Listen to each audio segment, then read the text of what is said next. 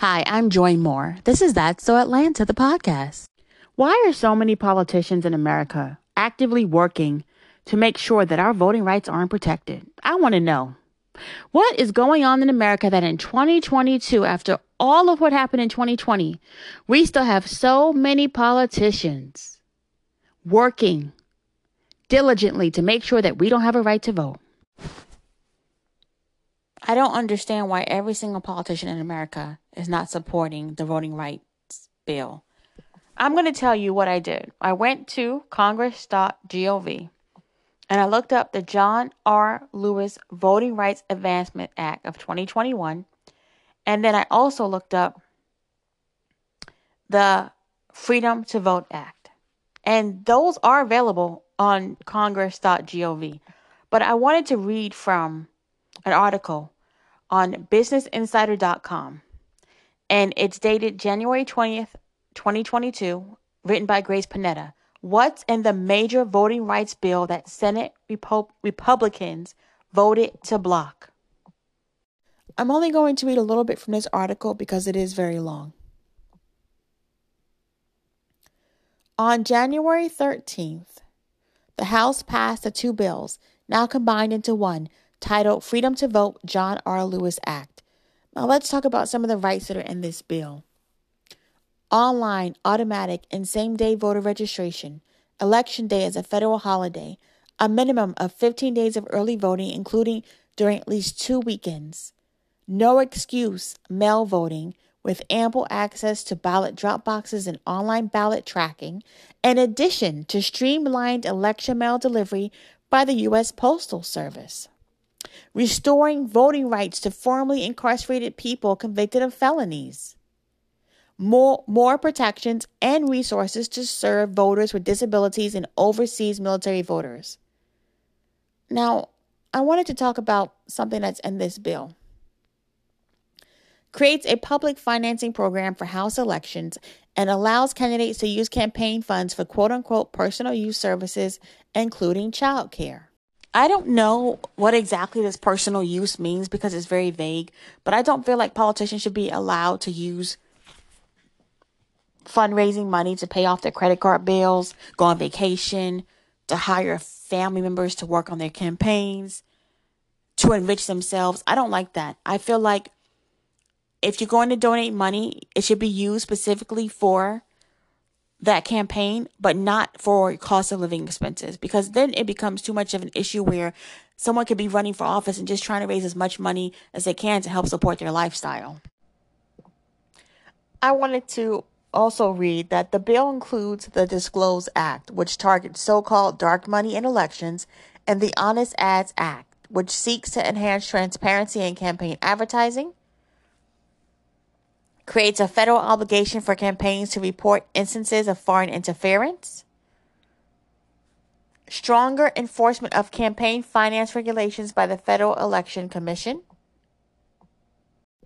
I had to read this one more part. It imposes stricter regulations on voter list maintenance that makes it harder for states to remove eligible voters from the rolls. And this is so important because part of voter suppression is not just about preventing people from voting, but it's about actually saying once you registered to vote or once you did vote, we're going to throw your name off the rolls or we're going to throw your vote out. And according to media reports, that's what's happening in Texas, where because of the strict voting laws that have been passed by the state and signed into law since the 2020 election, what's happening now in Texas is, according to media reports, when people are submitting their application for a voter registration, whether they're Republican or Democrat, because of the strict laws in Texas, they're not being accepted. So the applications are not even being accepted. And that is from both parties. So I really do believe that some of these politicians, they don't want anyone to have the right to vote. I do know a lot of this is about racism. It's about wages and wealth inequality and disparities in America and wealthy donors and government contracts. I know that. It's about who gets a government job and who doesn't. But a lot of this is about not wanting the average person to have a right to vote. And that is what is really, really worsening, in my opinion, about what's going on with our government. Some of these people, they only want their wealthy friends to be in these government jobs They're wealthy donors, and they don't want anyone else to be in these government jobs because they don't want to help the people that need the most help in this country. And there's no reason for it. And it's a lot of these politicians, not just some of them. And that's what's bothering me. Why do we keep voting and voting and voting and nothing changes for the low wealth individuals and the low wealth communities that need it the most in America? This has been going on for too long. I said, I hear a lot of these politicians saying that their constituents cannot afford a new car, cannot afford to pay for $9 grapes at the grocery store, cannot afford to keep up with inflation because their wages are so low. But what are you doing to change this? You acknowledge that systemic racism has impacted Black people in America for decades. You acknowledge that people are working low-paying jobs. What is going to change this in America? What are these politicians doing to help people in America? So many tax laws are passed to help wealthy people, tax shelters, tax cuts, tax breaks, tax loopholes. They have it all. What is going to help the people that need the most in America? That's what I want to see. What change is being done? So when midterms are here, are people going to be motivated to vote? Or are they going to be having their right to vote taken away?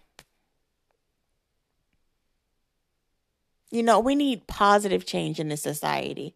I don't understand why everyone having the right to vote is up for debate. I don't understand why everyone having access to excellent health care, excellent affordable health care, excellent affordable education, excellent affordable housing, excellent affordable mental health services, excellent affordable food, excellent affordable eye care and dental care and air care. Why are any of these things still up for debate in 2022? Why are we still asking for basic rights in this country? I don't understand it, but we'll see what happens. You know, I'm an optimist. You know, I'm also realistic though. And I want more for people in America. I want everyone to have a chance to attain upward mobility. You should not have to say that capitalism works for you when you're a wealthy individual, but a low wealth individual can't say that same thing because capitalism is not working for them. So we need positive change. So it can't all be done at once, but the first step is protecting our voting rights. And I want to see that done.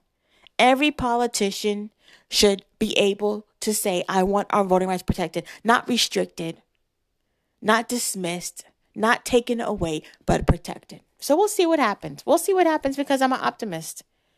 But I don't understand why in 2022 we still have to ask for this. The history of this country cannot be forgotten. Because if anyone thinks that the history of what has happened in America cannot be repeated, look what's happening now.